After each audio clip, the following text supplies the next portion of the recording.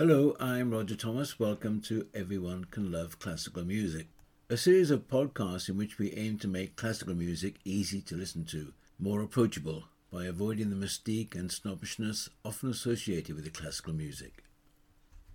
In this month's podcast, we will look at the life, loves and music of Maria Callas. The podcast tells of her successful but turbulent career, and we will listen to Maria Callas sing 15 wonderful arias and duets. We'll also remind ourselves of her sad love life.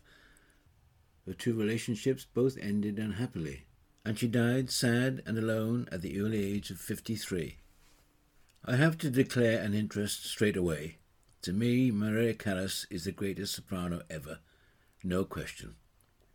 Not because her voice was the most beautiful, other sopranos can lay claim to that, but no other soprano conveys the drama and passion that Maria Callas conveys when she sings. For example, at the end of the opera La Traviata, Violetta is on her deathbed and sings a heartbreaking aria. So does Mimi at the conclusion of La Bohème. Now, many fine sopranos can convey the sadness of these dying heroines, but when Maria Callas sings these arias, you actually think she's dying. That's the difference. Before we go any further, let's listen to her wonderful voice. In 1952, she made a debut at Covent Garden. Now, the regulars had heard of this promising young Greek soprano, but many were plainly sceptical, especially as Callas appeared on stage as shy, overweight, and rather unattractive. Then in the first act, she sang the famous aria Casta Diva, in which she pleads that the goddesses shed upon earth the peace that they have created in heaven. She caused a sensation.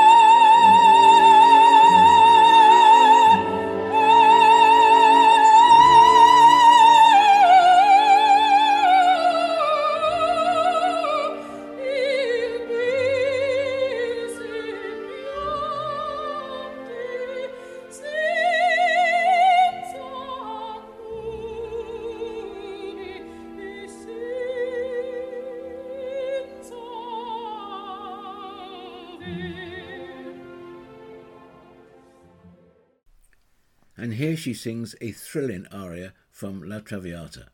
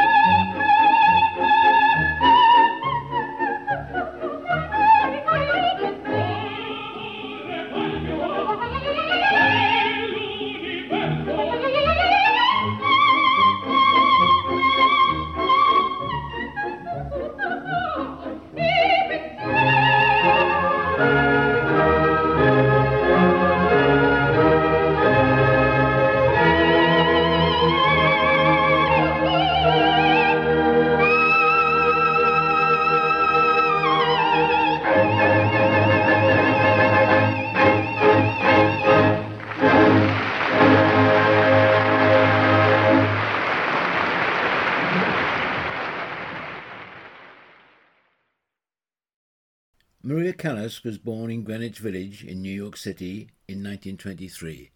Her parents, George and Evangelina, were Greek immigrants. At almost exactly the same time, Frank Sinatra was born less than a mile away, across the Hudson River in Hoboken, the two greatest voices of the 20th century, born almost at the same time and same place. Callas began taking classical piano lessons when she was 7. She soon proved adept at singing music with dramatic flair, with her mother pushing her on to pursue a vocal career. In 1937, when Callas was a teen, her parents separated, and she, her mother, and her sister moved back to Greece. Let's hear Callas sing one of the most dramatic roles in all opera, Madame Butterfly. At the end of the opera, Madame Butterfly commits suicide. As she does so, she sings this heartbreaking aria.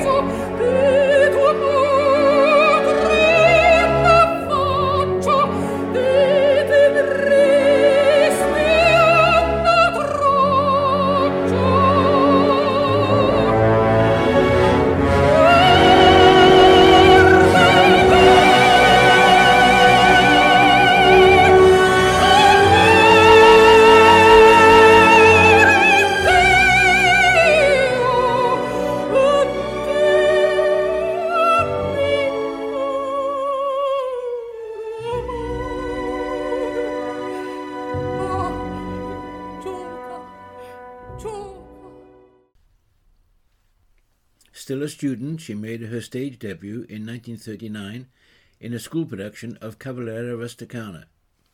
Callas always had a difficult relationship with her mother. She saw Maria as the ugly duckling of the family, fat and clumsy, and the mother much preferred her sister, who was slim and beautiful.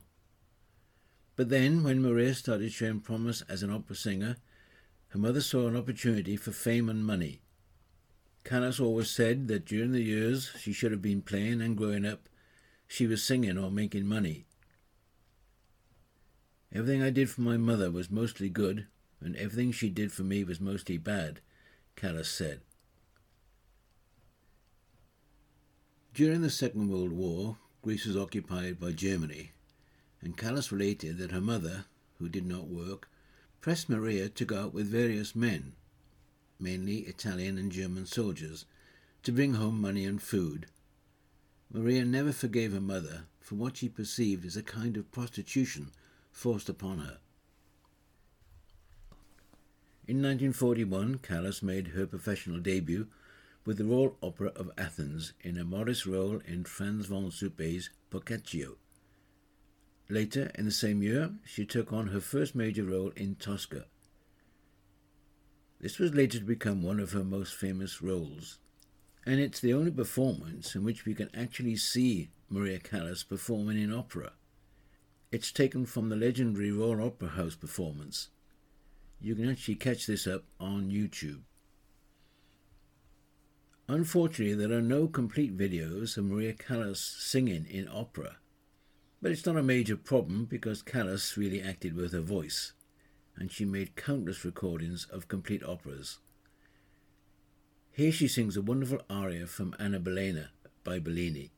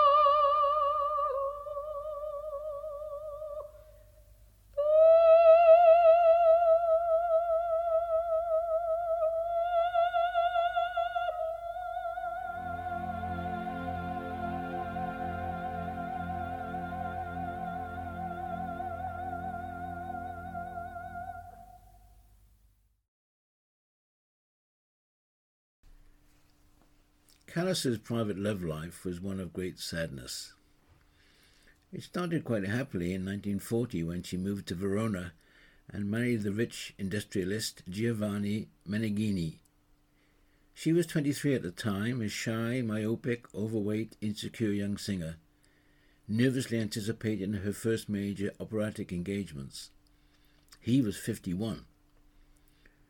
They made a distinctly odd couple, but their attraction was mutual and instantaneous. From that moment and through the following 12 years, 10 of them as husband and wife, Callas and Meneghini remained virtually inseparable. Meneghini controlled his wife's every move as she transformed herself from ugly duckling into the world's most glamorous, courted, and controversial opera singer. During 1953 and early 1954, Callas lost almost 80 pounds in weight, turning herself into what many called possibly the most beautiful lady on the stage. Sir Rudolph Bing, who rang the Met Opera in New York for many years, remembered Callas as being monstrously fat in 1951, but stated that after the weight loss, Callas was an astonishing, svelte, striking woman. She was now a beautiful woman at the height of her vocal powers and the toast of international society. She made a perfect Violetta in La Traviata. Let's hear her sing her final aria when she's on her deathbed.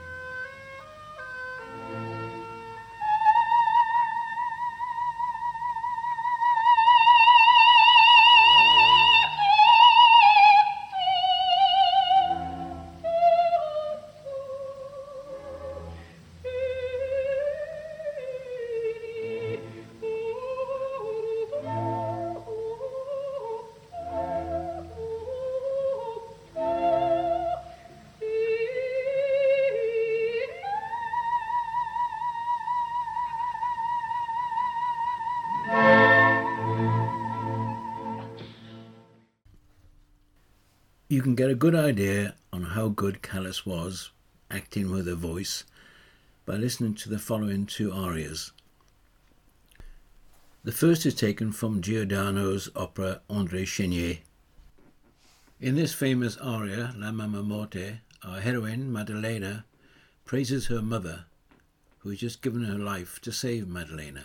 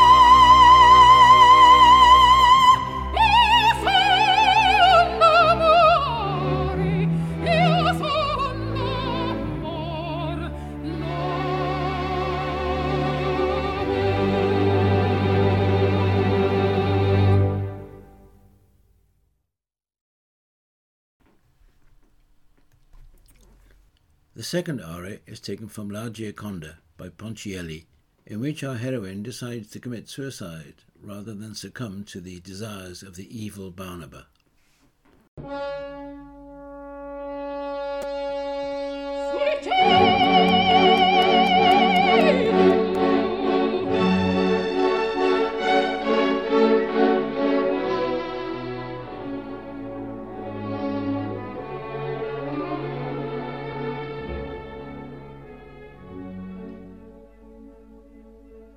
In questi fieri momenti tu sol mi resti e cor mi tenti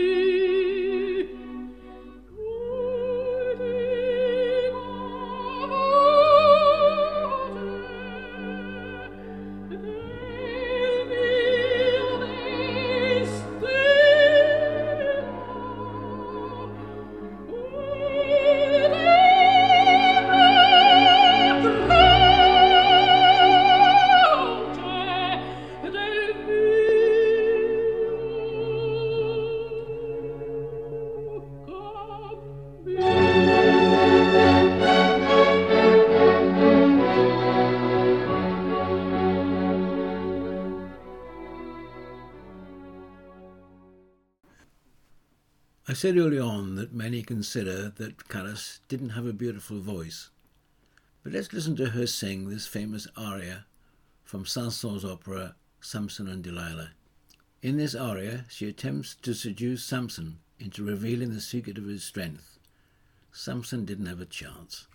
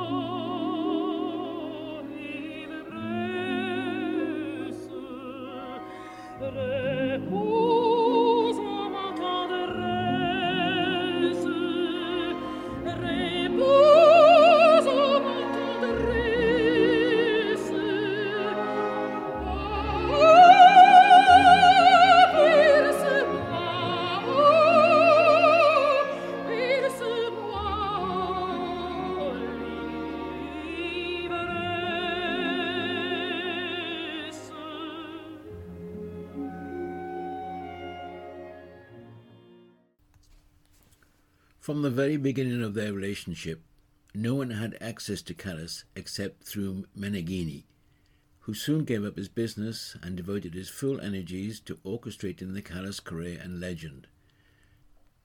As her manager, troubleshooter, protector, gopher, and hard-nosed negotiator, he exasperated everyone. In the 1950s, Callas was at the height of her success. She sang all the major soprano roles in opera houses all over the world. She sang operas from all the major composers, including Wagner, but she was much more at home with Verdi, Bellini and Puccini. Here she sings a famous aria from Bellini's La Sonnambula.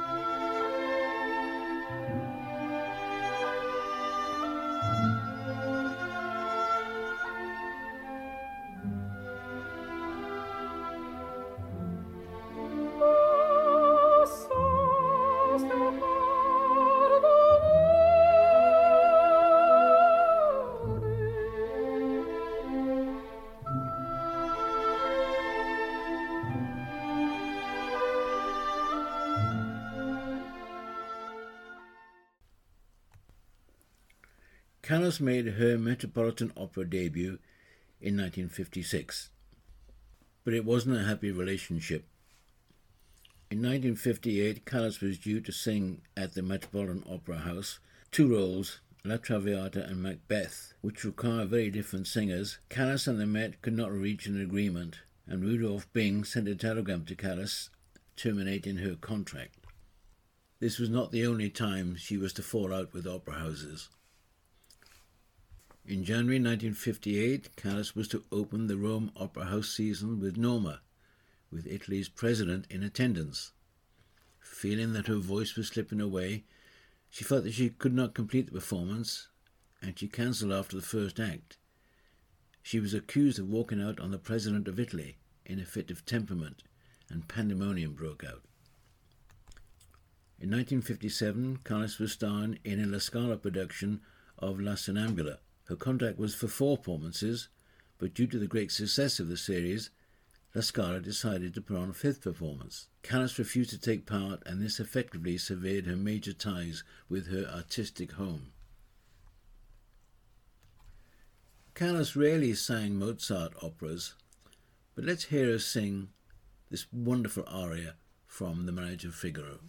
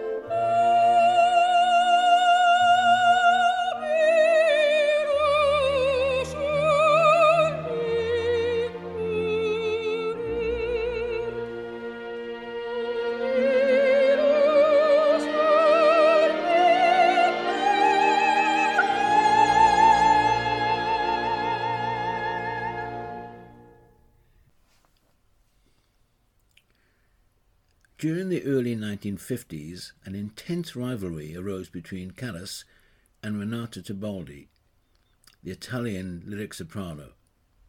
They were very different singers. Callas, dramatic and unconventional, and Tebaldi, classically beautiful. Each had their band of fanatical followers. They didn't like each other. Tebaldi was quoted as saying, "I have one thing that Callas doesn't have, a heart," while Callas was quoted in Time magazine as saying that comparing her with Tebaldi was like comparing champagne with cognac. No, with Coca-Cola. At this point, let's hear Callas at her finest, singing her final aria from the opera Manolesco. She's been abandoned in the American desert and is about to die.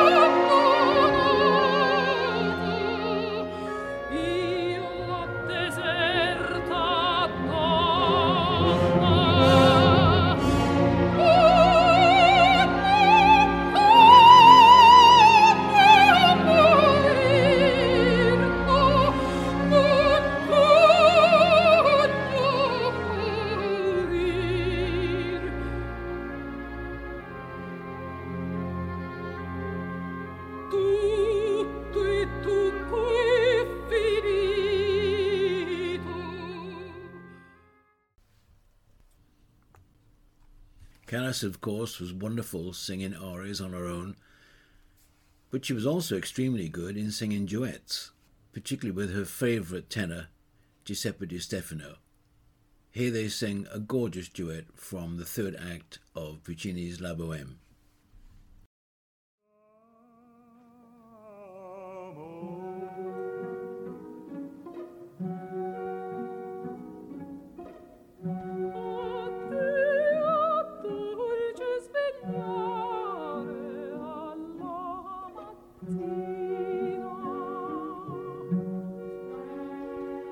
Addio sognante vita, che un tuo sorriso acqueta.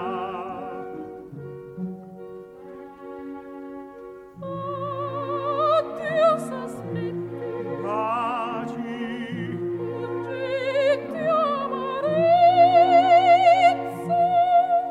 io davvero poeta, rimavo con carezze.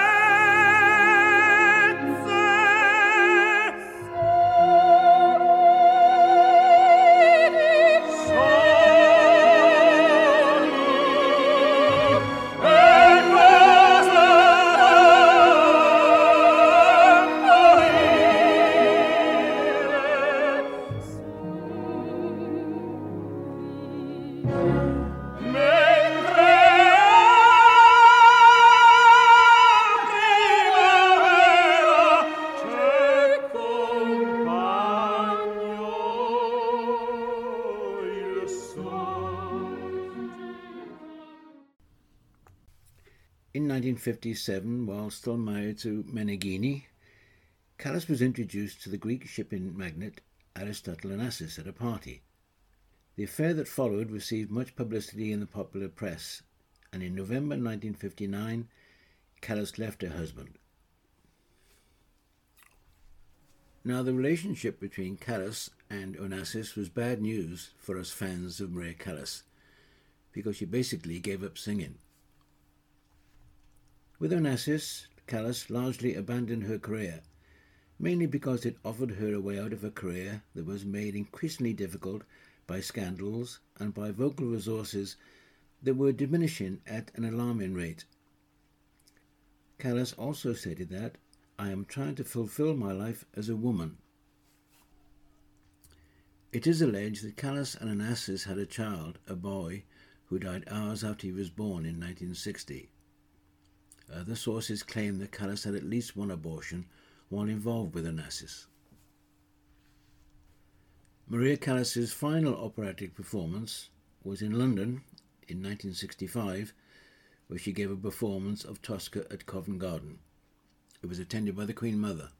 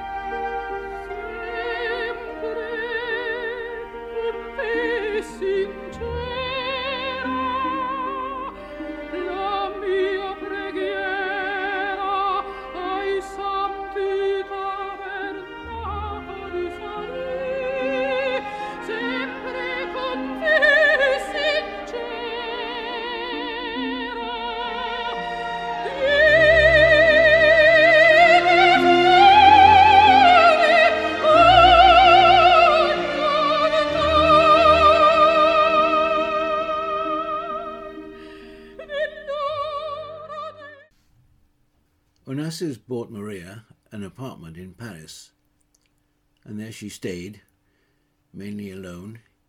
He was an occasional rather than a regular visitor. Then in 1963, Onassis turned his attention to Jacqueline Kennedy. After he had heard that the First Lady's son, Patrick, had died at 1 month old, the shipping magnate invited her for a cruise on his yacht, the Christina, to help her recuperate.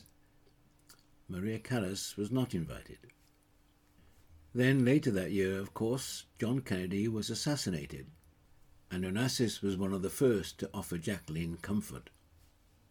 Aristotle and Jacqueline remained friends for the next 5 years, and then in 1968, after the assassination of Robert Kennedy, Onassis proposed and Jacqueline accepted. It is said that she wanted the financial security that Onassis could offer her. Callas knew nothing about the marriage until it took place. But amazingly, within a few weeks of the marriage, Onassis resumed his relationship with Callas. At first, she refused to see him, but finally relented when he threatened to crash his Mercedes car into her apartment. They then carried on meeting each month. The marriage between Aristotle and Jacqueline was not a happy one. They argued constantly, mainly about Jacqueline's outlandish spending habits and the fact that Onassis continued to meet Callas. Onassis died in 1975. They'd been married for 7 years. In the early 1970s, Callas tried her hand at teaching.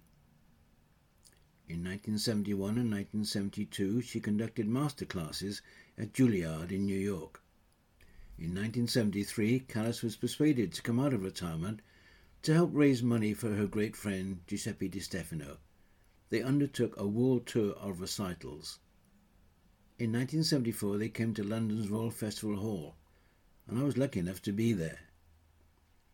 At first, the recital was very disappointing. Callas looked beautiful, but she couldn't sing. She whispered rather than sang, while Di Stefano sang superbly.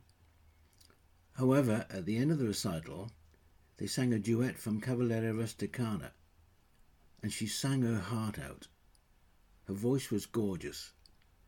I will remember it forever.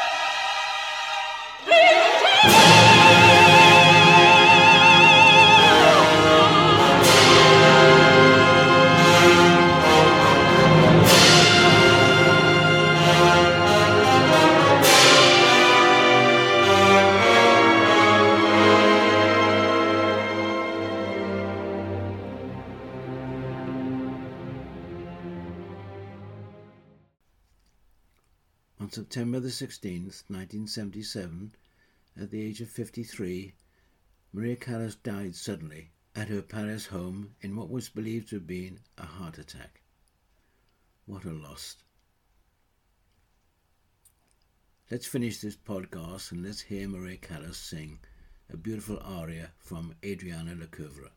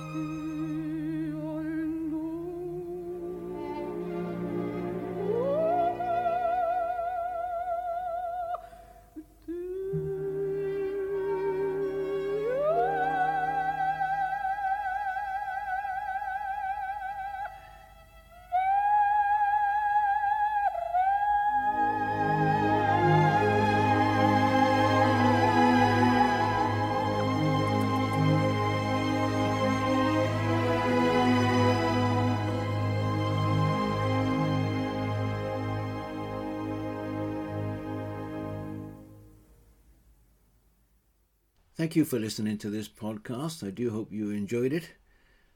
Our next month's podcast will be on the great operatic composer Bellini. Thank you and goodbye.